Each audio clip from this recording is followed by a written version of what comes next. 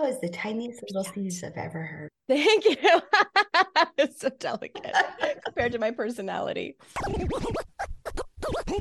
You're listening to Make Some Noise podcast, episode number 550 with guest Dr. Adrienne Udem.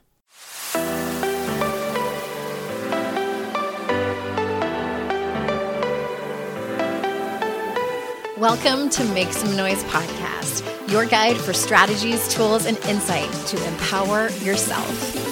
I'm your host, Andrea Owen, global speaker, entrepreneur, life coach since 2007, and author of 3 books that have been translated into 18 languages and are available in 22 countries.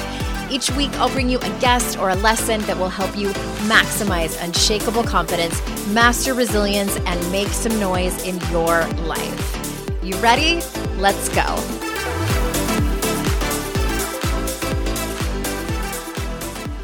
Hey everyone, welcome to another episode of the podcast. I'm so glad you're here. I just deleted an intro where I talked about pumpkin spice for way too long, but what I wanted to convey,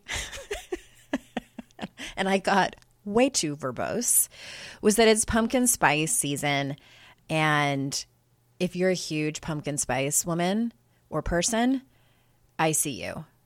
I'm not so much. I do like a good pumpkin spice flavored thing, but yeah, I'm just not. I'm not super committed. But I love the season. I love fall. I love living in North Carolina in the fall. It's so pretty. The weather is not so sweaty in all of my crevices. So I like it a lot better. I love fall. I wanted to let you know before we get into today's interview. Oh, I edited this podcast. At least the main interview part. So that little tiny snippet intro that you heard, which is usually something smart that my guest says, I decided to use that little outtake of me and Dr. Adrienne. So if there are any glaring mistakes in the audio you're about to hear, that's my fault. Sorry. I did my best. It is quite a labor to do that. My hat's off to my normal producer, Darlene, who does such an excellent job. It's quite a thing over here on the technical side. But I hope that you love it. Dr. Adrienne's work her book, Hungry for More, is so important, all these hungers that we have. But before we get into that, I'm getting ahead of myself. I have a very special and specific offer coming up that is going to apply to a specific group of you. And I don't mean to be vague and insert dramatic music, but if you're not on my email list, you might want to get on it. AndreaOwen.com/free. And you also get a secret podcast series, 4 episodes long. Me being your favorite professional hype girl, your big sis. And you cannot get this podcast series anywhere else except if you sign up for that, AndreaOwen.com/free. And that'll get you my emails, and I'm going to send out this specific offer very soon. So I'll see you over there on those emails. And now I'm going to tell you a little bit about Dr. Adrienne, for those of you that don't know who she is. Dr. Adrienne Udem is a physician, author, TEDx speaker specializing in medical weight loss and clinical nutrition. Her mission is to transform our relationship with food, our weight, and our bodies to one that is informed and empowered, inspiring people to live more physically and emotionally fulfilling lives. Dr. Udem currently sees patients in her private practice in Beverly Hills. Her book, Hungry for More, Stories and Science to Inspire Weight Loss from the Inside Out, explores the emotional and spiritual hungers that present as a hunger for food, validating universal experiences through story and science. So without further ado, here is Dr. Adrienne. Dr. Adrienne, thank you so much for being here. I'm so excited to talk to you, Andrea. I am too. I have many questions for you, and your book is so chock full of information that touches on so many important topics that I know that my audience is going to be interested in hearing. So I want to jump in, but I want to sort of start from the beginning, because correct me if I'm wrong, you started out as a doctor who mostly worked with patients who were trying to lose weight for medical reasons. So what brought you to write this book that isn't totally really about weight loss? Right, absolutely. And I still do that work. And yes, so I'm a very doctory doctor, like I like to say it, a white Uh-huh. coat doctor in the office treating patients for weight loss. But all the while I spoke to patients, it always occurred to me that while we were suppressing hunger with medications and diets and all the sort, that there was kind of this other underlying hunger that was in the room, a spiritual hunger, like I like to call it, or an Hmm. emotional hunger that really was wanting to make itself known, that was not intended to be suppressed, and really was a place in which I felt people needed to go in order to understand what hunger or void they were trying to fill. And these stories, Andrea, kept coming back over and over and over again. And that when something happens in that way, it's clear that it's not just me or you, but it's universal. And for that Hmm. reason, I felt that it was very important to share those stories, to really underscore and validate the universality of what we are longing for, what we are hungry for. Hmm. Yeah, there's definitely, I think almost every chapter has a story from one of your patients in there, how you sort of lay out and give the example of what it is to, to make the point. And I want to actually, that being said, I want to read an excerpt. Like this is one of my favorite things that I read, and I think it's like part of the introduction. And it's a solid paragraph. So please hold. I always think it's so, I don't know if you feel about this, if you feel this way, but I love it when people like read my work and then I'm like, that is Well, so I was just going smart. to say, Andrea, I love that you're excerpting. Thank I you. am from the start, from the get-go. I highlighted it because I'm like, I want people to hear this.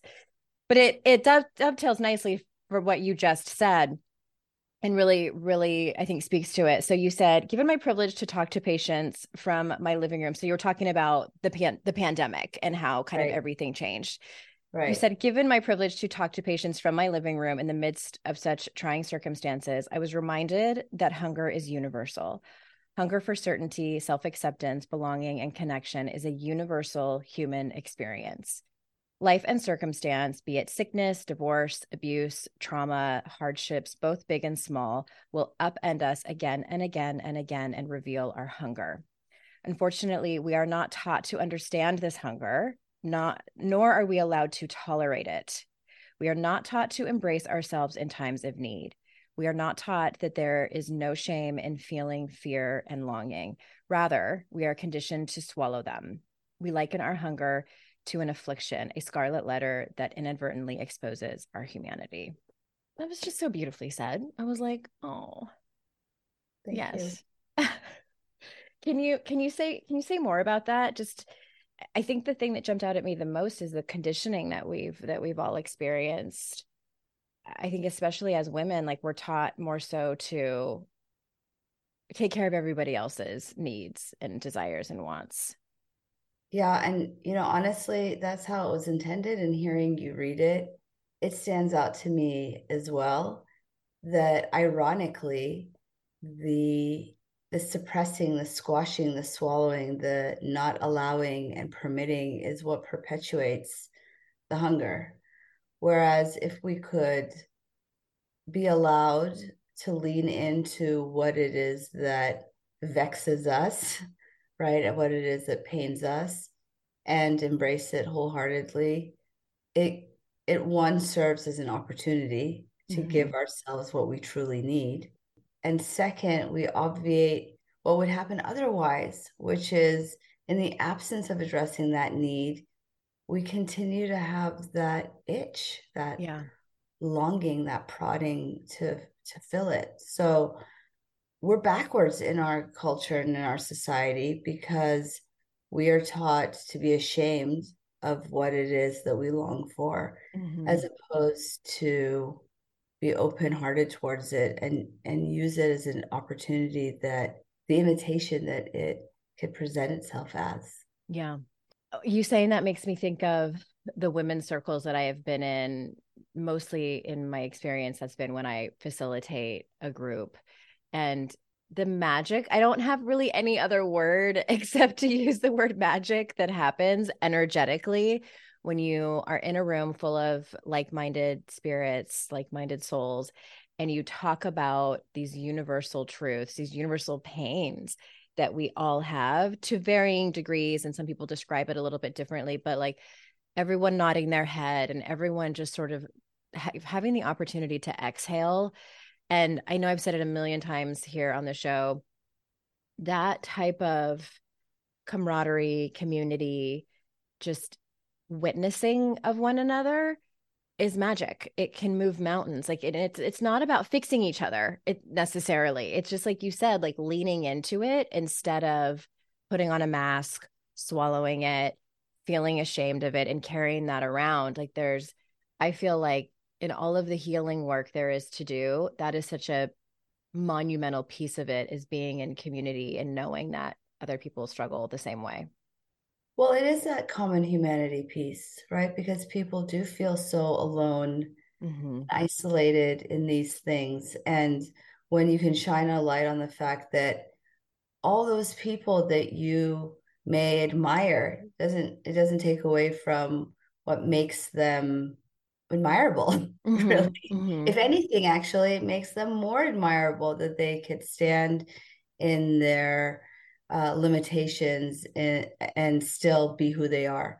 But when we really acknowledge that common humanity piece, I think it further allows us to have permission Mm-hmm. to feel those things without shame. And that's really valuable. That's Yeah. really important. It's what, to me, that's like the theme of the book. So we're going to take a quick ad break. And when we get back, I'm going to talk to you about one of the first chapters that you wrote around self-love. Bills and other things to pay for don't just come bi-weekly, and neither should your paycheck. The money you earn can be in your hands today with Earnin. Earnin is an app that gives you access to your pay as you work, up to $100 per day or up to $750 per pay period. Just download the Earnin app and verify your paycheck. Then access up to $100 a day as you work and leave an optional tip. Any money you access plus tips are automatically repaid from your next paycheck. You can use Earnin for unexpected doctor visits, vet bills, or even extra self-help books. Make Earnin a part of your financial routine and join Earnin's over 3.5 million customers who say things like, when I think about Earnin, I think about financial stability, security.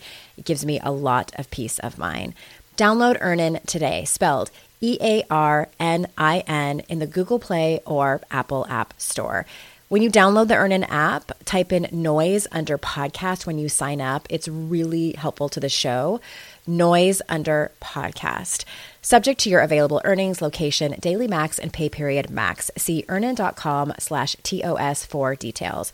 Earnin is a financial technology company, not a bank. Bank products are issued by Evolve Bank and Trust, member FDIC.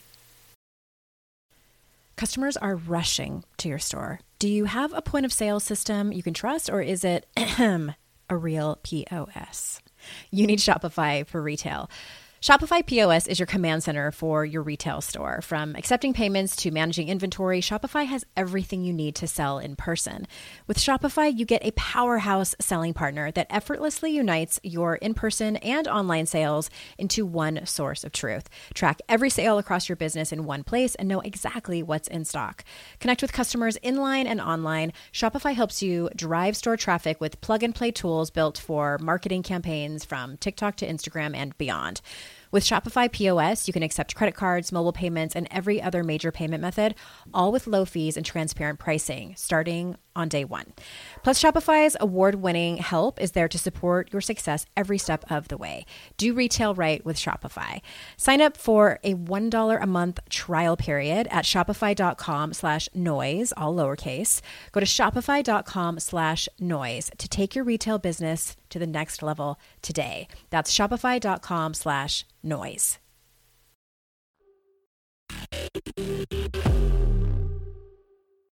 Okay, so I want to start with a chapter. It was like, I think one of the first 5 or something, about self-love, where you talk about how, and specifically, I would love for you to talk about how detrimental fat shaming is, as well as talk to us. These are kind of 2 different questions. Talk to us about what is body dysmorphic disorder. So, body dysmorphic disorder has very specific criteria. But I think that we all experience, and let's not say all, but many, many, many of us Mm-hmm. experience shades of that, which is this overall discomfort with our bodies that leads to a hyper focus, as well as a unrealistic view of what is. So there's this component of exaggeration, or rather like a mismatch between what we perceive and what the reality really is. And I speak to this in the book where when I say I was just as judgmental. I don't know that I use the word judgmental, but kind of disenchanted with myself at a size 2 as I was at a size 10, which speaks to the never enoughness Mm-hmm. that we experience with our bodies. And fat shaming kind of piggybacks on this to some degree because our society has offered up these images that are so unrealistic, Mm-hmm. so unattainable. And in wanting to pursue that image that is before us over and over again, and it's getting better. This Yeah. this used to really be Very, such very slowly, I feel like. absolute, well, absolutely, but at least we're talking about it. Right, exactly. I think before there was never an acknowledgement that this was going on. And so we were just suffering silently. At least there's Mm-hmm. words to discuss it.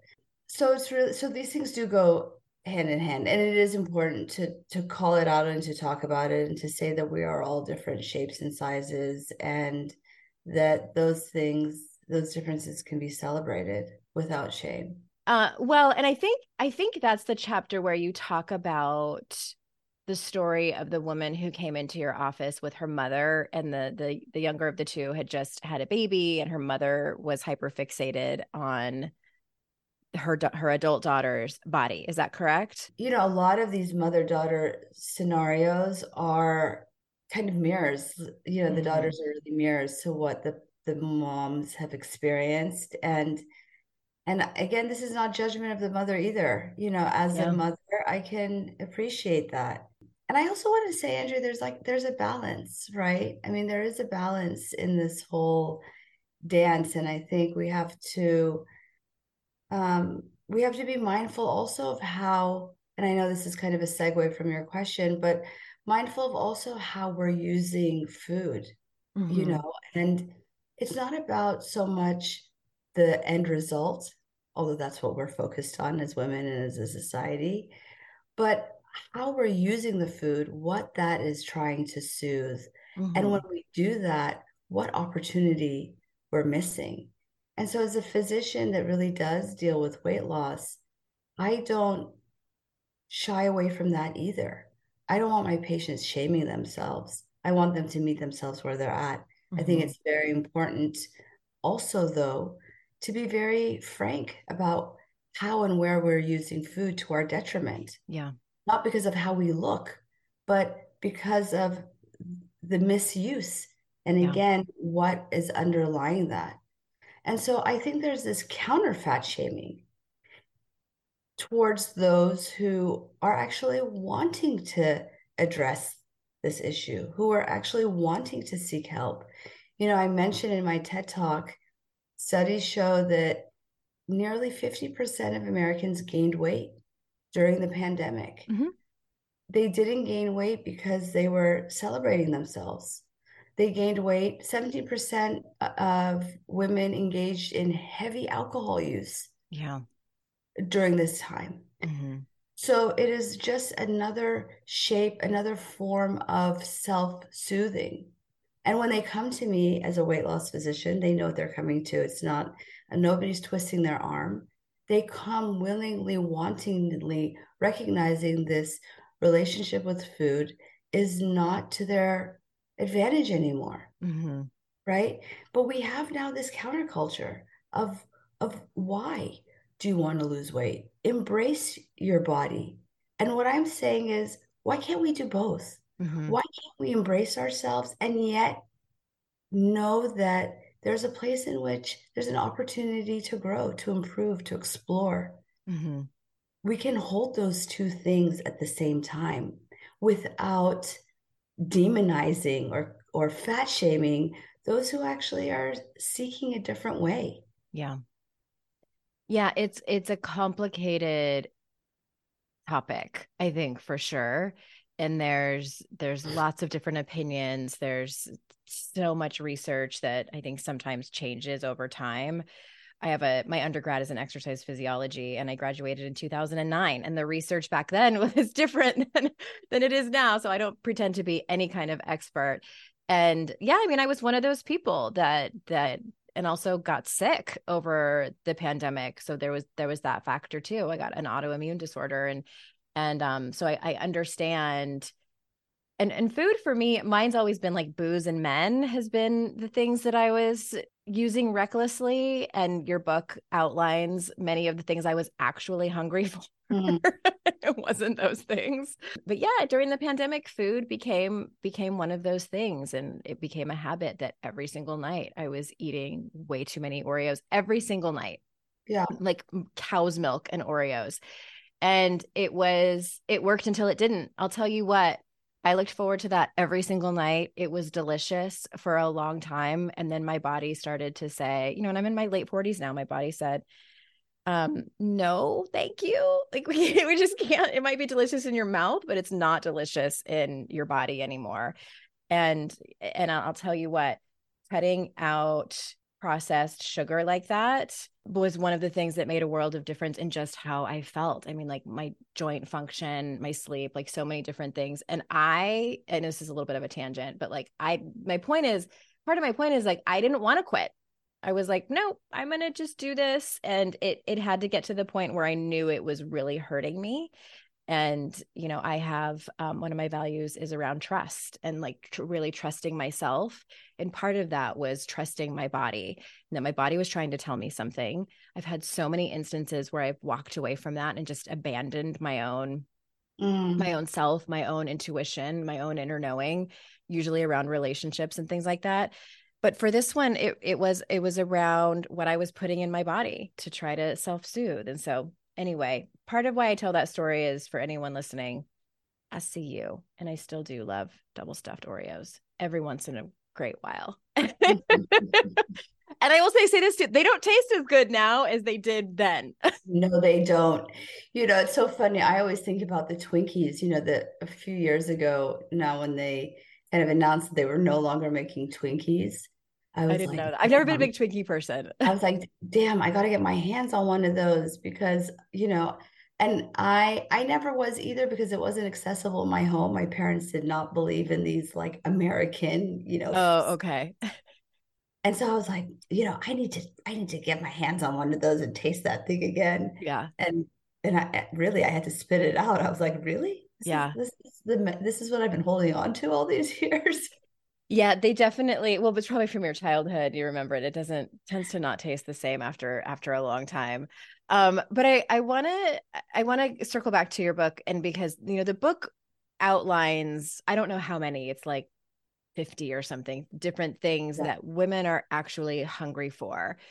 I'm curious if there was one to three chapters that you keep hearing from your readers where they resonated the most with that. I put perfection as number one, Yeah. as the first chapter, because I feel like that's so common and shows up in so many different ways. Um, and how it undermines us. I think even for myself, when I first learned or started to learn about perfectionism, I was really amazed about how it does precisely the opposite of what we're intending for it to do. Right. We engage in perfectionism out of this desire to accomplish the thing really, really well. And it does exactly the opposite. And I always give the example, in a weight loss scenario of, okay, you decided to give up those Oreos, Mm-hmm. right? And in your mind, there's so many things that you want to achieve there, because what's good for your body and your weight is also good for your mental and emotional health, Exactly. Mm-hmm. right? And so that's really important, I think, to highlight. Maybe we can circle back to that. But you also invariably have these ideas in your head, right? Like, okay, I gave up the Oreos and the red wine and the sourdough. And so at least I should be able to lose 5 pounds per week. And you hop on that scale and you lose 4 or 3 or 2 or maybe nothing. Or sometimes you gain weight. Absolutely Mhm. right. And instead of being able to manage our expectations and acknowledge that it's not going to go, quote, perfect the way that we foresee in our own minds, we get frustrated. We get angry with ourselves. And when that happens, invariably we throw in the towel. And then where are you? Back Mm-hmm. at square one, Mm-hmm. right? Whereas if we could just say to ourselves, well, shit, Mm-hmm. right? That happened. That happened. Yeah. Yeah, that didn't go how I wanted it to. You're much more able to persevere in that pursuit. And this is why I love talking about food and weight loss, because it really is a mirror about two, how you are acting, how are you showing up in your life as a whole. And so if you can take that very accessible scenario, which is so accessible to all of us, it's so common, and then say, oh, wow, where am I doing this in my relationships? Where am I doing this in my work? How can I use this as an opportunity to see how I may be sabotaging myself in other areas of my life? Then that relationship with food really becomes so empowering and so much more than the numbers on the scale. Mm-hmm. So I want to circle back to mental and emotional health. And I know that when we touched on it, we were talking about, the things that we do to numb out in times of, and, maybe it's not a pandemic. Maybe it's just work is really stressful, or kids, or just all the responsibilities that women have, career, et cetera, et cetera. And so what in your, whether it was when you were doing research for the book or just in your years of practicing this and working with your patients, what have you found has been the most helpful in terms of someone working towards having, I don't know if we ever like heal it, but working towards having a better mental and emotional health? Well, I think it's important to first acknowledge the truth that the things that are not great for our bodies are not great for our mental and emotional health either. Yes, in that moment when we eat the Oreo or the chips or whatever the case may be, there is this physiologic soothing. There's a dopamine hit, there's other neurotransmitters that are released. We feel sated and satiated and even elated from Mm-hmm. consuming that thing. But, and I'm picking on your Oreos, That's Andrea. okay. You can't. I Oh, want you to specify double the stuffed. double stuffed Oreos. But let's say you did go into one of those moments where you had a sleeve. In my Mm-hmm. mind, I remember the Thin Mints. I mean, who really Mm. won Thin Mint? It was that entire Those give sleeve. me a tummy ache now at this Well, age. and Yeah. so and Mm-hmm. so there is this match, yeah, between the physical effect. So immediately you get that rush and it feels good. Mm-hmm.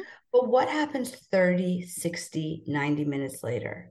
There is this sugar crash. Mm-hmm. What happens physiologically in a sugar crash? So we consume processed sugars that are basically, what processed sugars mean is that they're really digestible. So you get this rapid influx of sugar into the Mm-hmm. bloodstream, and your blood sugar levels peak, literally. Mm-hmm. When that happens, then your pancreas is like, holy cow, there's a lot of sugar running around here, and therefore meets that with a equally heavy surge of insulin, which of course is the hormone that helps process sugar. So then your blood sugar tanks from this surge of insulin. That delta, that change in blood sugar Mm-hmm. levels, is that sugar crash, which then promotes more hunger, cravings, irritability, lethargy, tiredness, anxiety. These are true physiologic and mental emotional consequences of having that processed sugar. So I always ask my patients, don't zone into that moment. We can't isolate what happens just in the moment that we eat the Oreos or drink that second or third glass of wine. Yes, in that moment, that we feel good. But if you can zoom out and really consider what happens 30, 60, 90 minutes later, you realize that quote comfort food is not really comfortable, not in Mhm. your body and not in your mind. And so the consequences of these really palatable foods that were created to be super yummy is the same in our body and in our minds. And that's important to notice, kind of the Mhm. mental consequences. Yeah. The second part of that is, again, that when we use these things to soothe, and again, we talk about food because food is so very accessible, right? If you're a goody two shoes, you're going to have a cookie. But we could be talking about cigarettes or alcohol Right. or gambling or overworking or oversexing or whatever the case may be.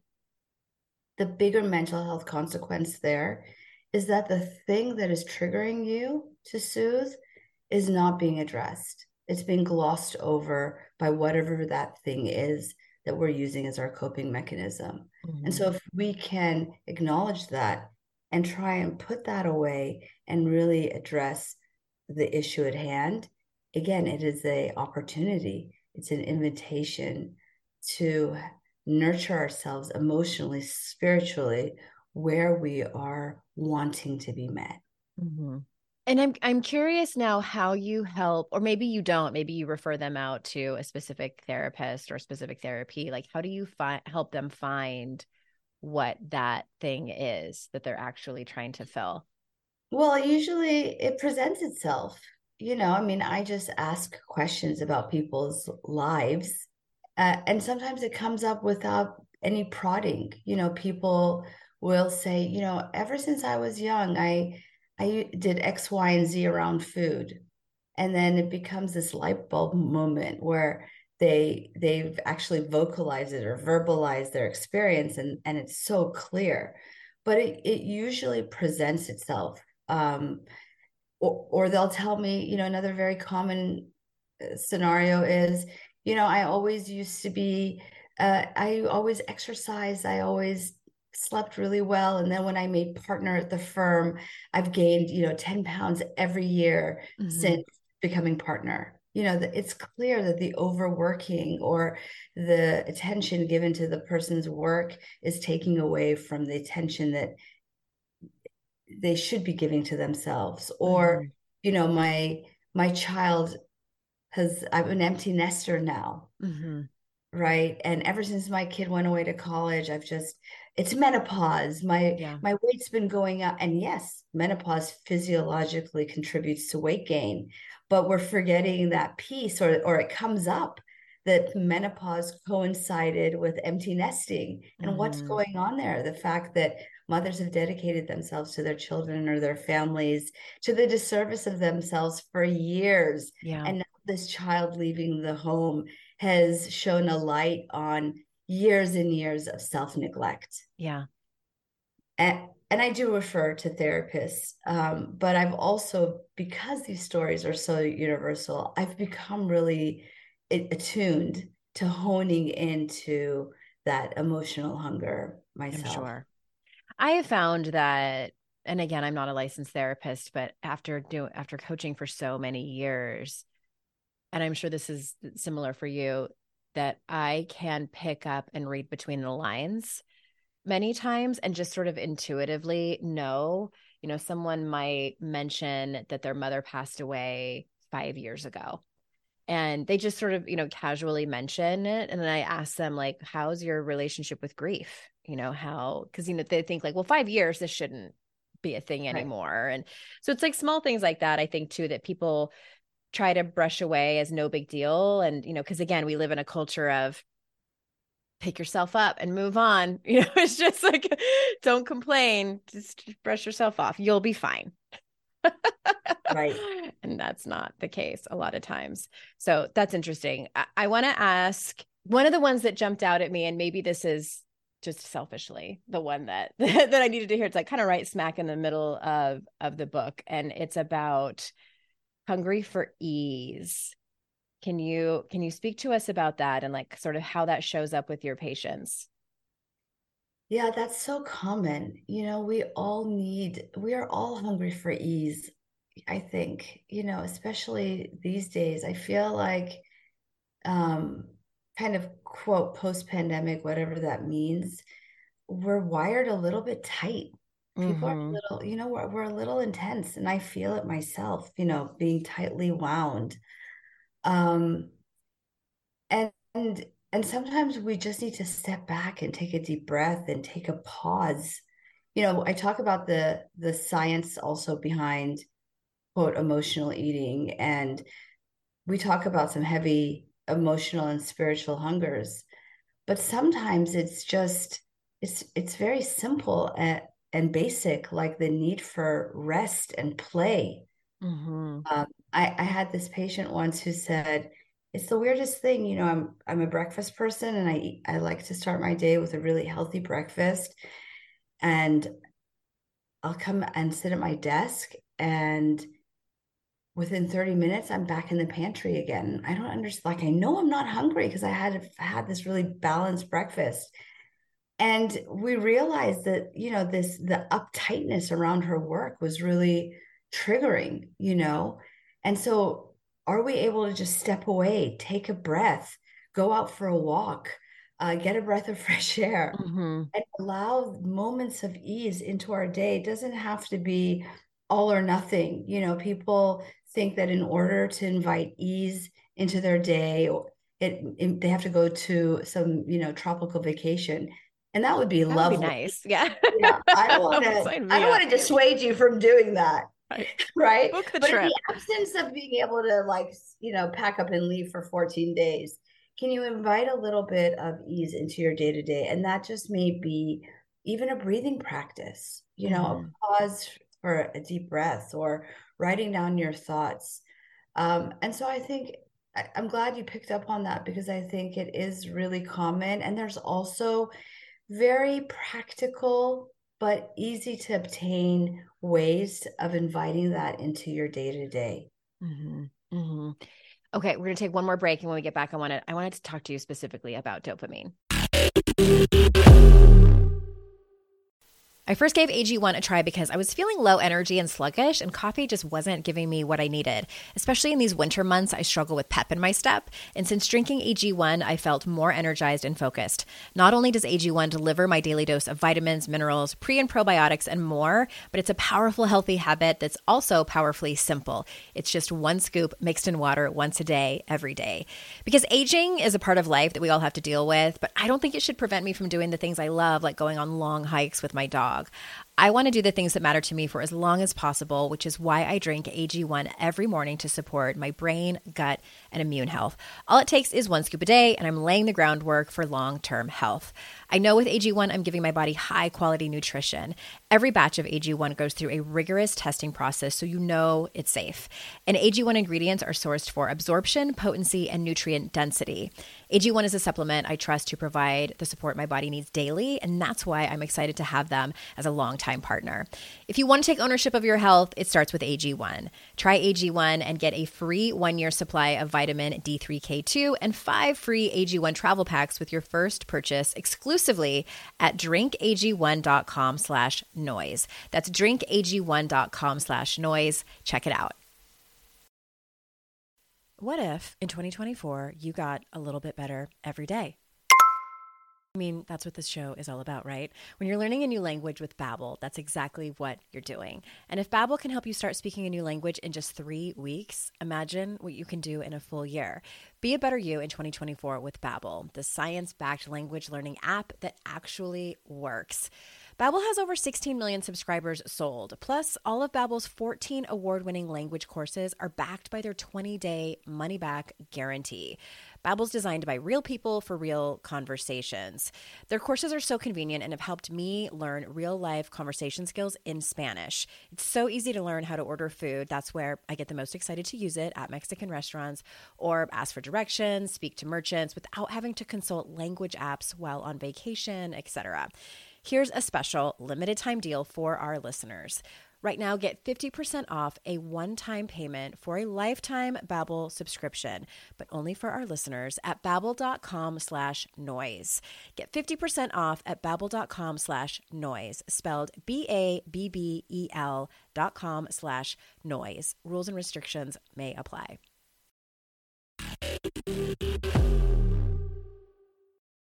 All right. And this isn't on my list of questions to ask you, but I was diagnosed with ADD a couple of years ago. And so I've done a little bit of research on it, and please correct me if I'm wrong, but typically people with ADD are dopamine deficient. And like the reason that we jump from thing to thing and hobby to hobby and like to plan, but don't necessarily, not very good at follow through, have a hard time focusing, is because we're constantly seeking out dopamine. Do you see that in some of your patients, that like that's really what they're hungry for and they're seeking out ways to soothe themselves that aren't actually helpful?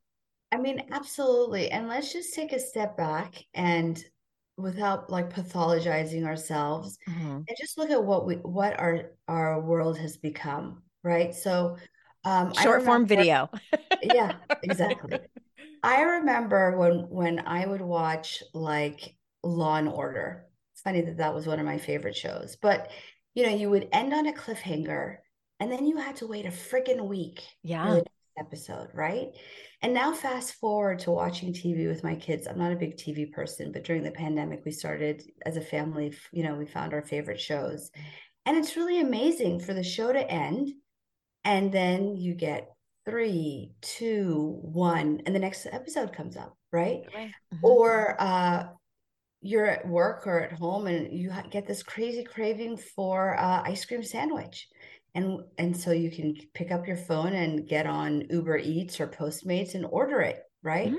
Or you have this crazy idea that you want a hot pink beanie. So you get on your Amazon app Yeah. and you order the beanie.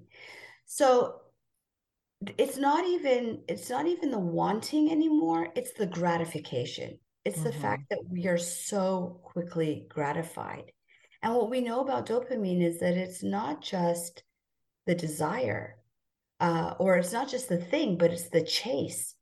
That Mm-hmm. the neurotransmitter of dopamine perpetuates the chase, right?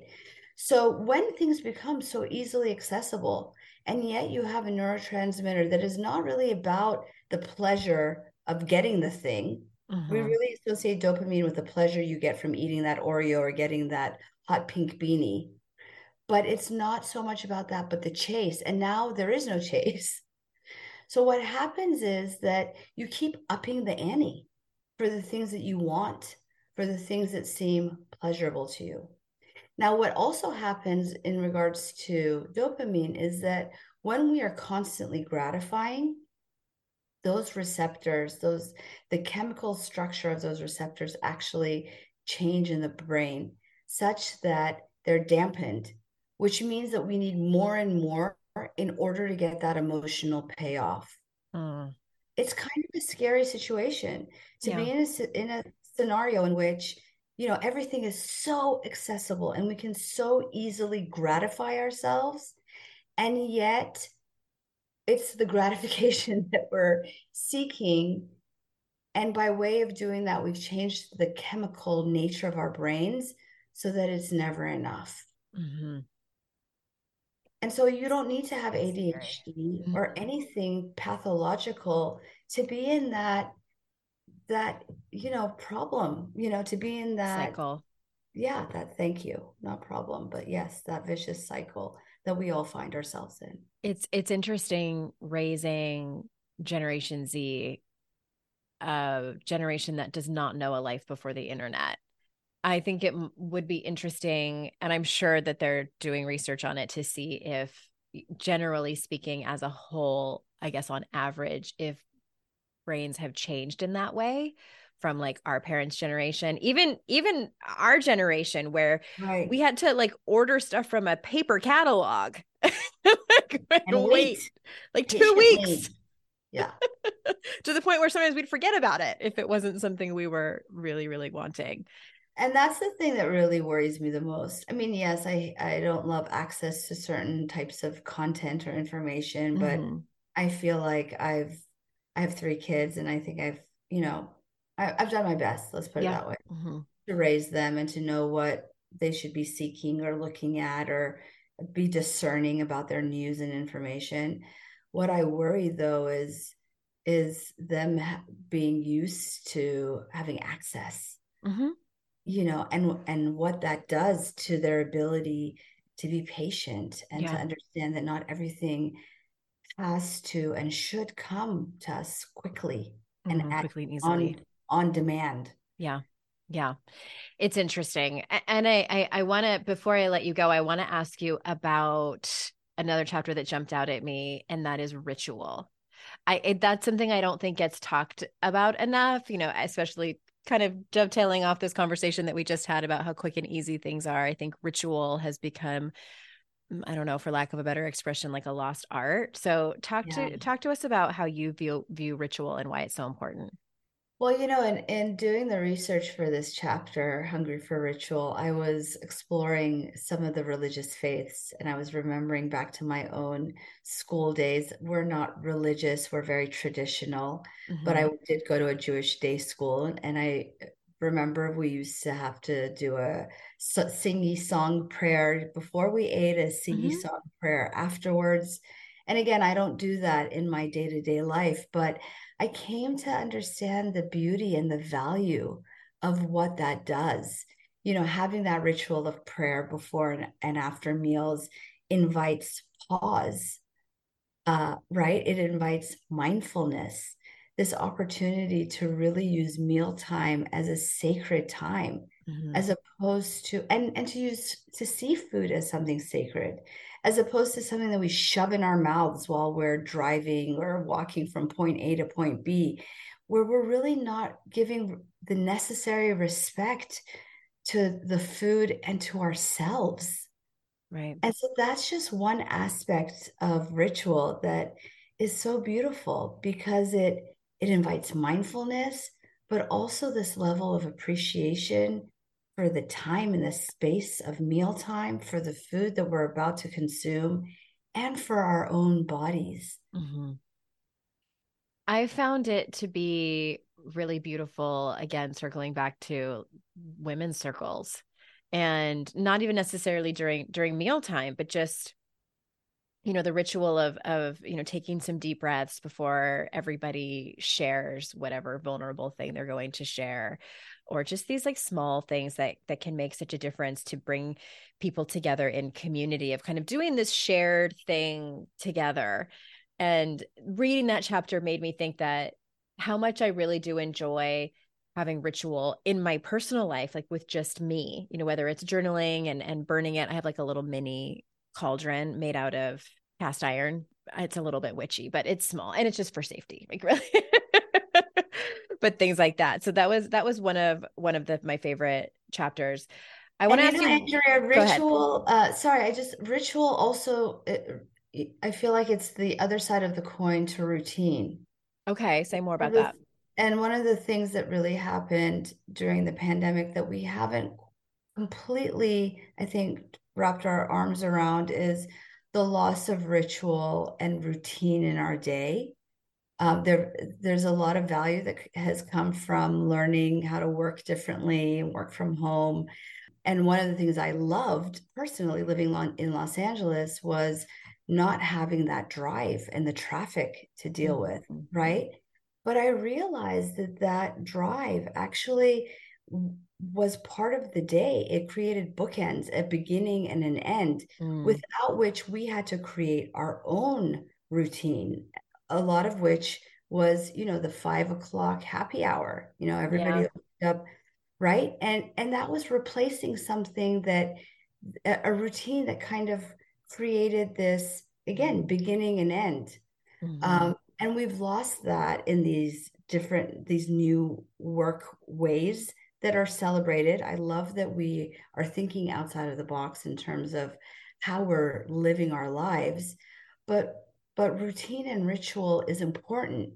And without it, we create maladaptive ways of coping. And so I want people to look at how have their routines changed. Not having to get up and go to the gym, does that mean we no longer invite movement into our lives? Um, Watching Netflix late at night because we know we don't have to wake up early the next morning. Are we now cutting into that nutrient of sleep? Where has routine and ritual been lacking in our own lives, leading to maladaptive behaviors that aren't serving us? Yeah. Thank you for adding that on. That's it's really something to think about. I have loved this conversation so much. I want to just ask you before we go, is there anything you want to circle back to, or really any of the chapters that we didn't get to talk about? There's so many that we didn't get to talk about. And by the way, everyone, the book is called Hungry for More. The link will be in the show description. Anything you want to add before we go in order for you to feel complete? Well, I think that I did a TED Talk several months ago that's Mm-hmm. on my website, dradrianudim.com. And I think that is a 12-minute kind of overview of what I'm trying to share in this book. And I think it's really important. To your point at the beginning of the conversation, I named this book Hungry for More: Stories in Science to Inspire Weight Loss. And I used weight loss just because it is such a common hook that Mm-hmm. we think about, but it really is just a hook. And I think that the ideas are so much more broadly Yeah. um, applied. And so the talk does give, I think, a flavor of what I'm trying to relay in the book. And so I would love for people to watch and to use that as a springboard to identify what it is that they're really hungry for. Mm-hmm. 100%. And we'll have that link to your TED Talk in the show notes as well. And is there anywhere that you want to send people specifically? I know that you mentioned your website, but is there anywhere you want people to go to learn more about your work? Well, I'm also on Instagram at Dr. Adrienne Udim, where I share almost daily musings. And so you can find me there and communicate with me as well. I love to hear DMs of people who've read the book, and I man it myself, so I like to respond in kind. Awesome. Yeah. Okay. We'll make sure that that's in the show description as well. Everyone, thank you so much for your time. You know how much I appreciate you, and I'm grateful that you're here. Thank you, Dr. Adrienne. It's been so amazing to connect with you. Likewise, it was a lovely conversation, and I really appreciate your time as well. Yeah, my pleasure. And everyone listening, remember, it's our life's journey to make ourselves better humans and our life's responsibility to make the world a better place. Bye for now. Hey everyone, thanks again for listening. I would be so incredibly grateful if you haven't done so already, if you could leave a review of this podcast on Apple Podcasts. Super easy if you already listen to your shows over there. But if you don't, or maybe you have the app on your phone, but you listen to the show on a different app, if you could leave a review for this show, it matters so much. I wish I could express how much it matters. I also wish that it didn't matter so much, but alas, it does. So if you haven't already, please go review and rate the show. It would mean so much to me.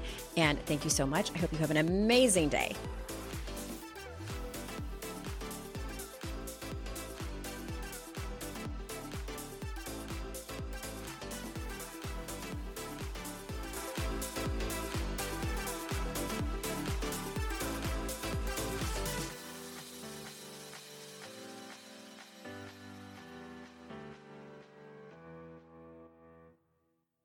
Hey there, I'm Debbie Reber, the founder of Tilt Parenting and the author of the book Differently Wired.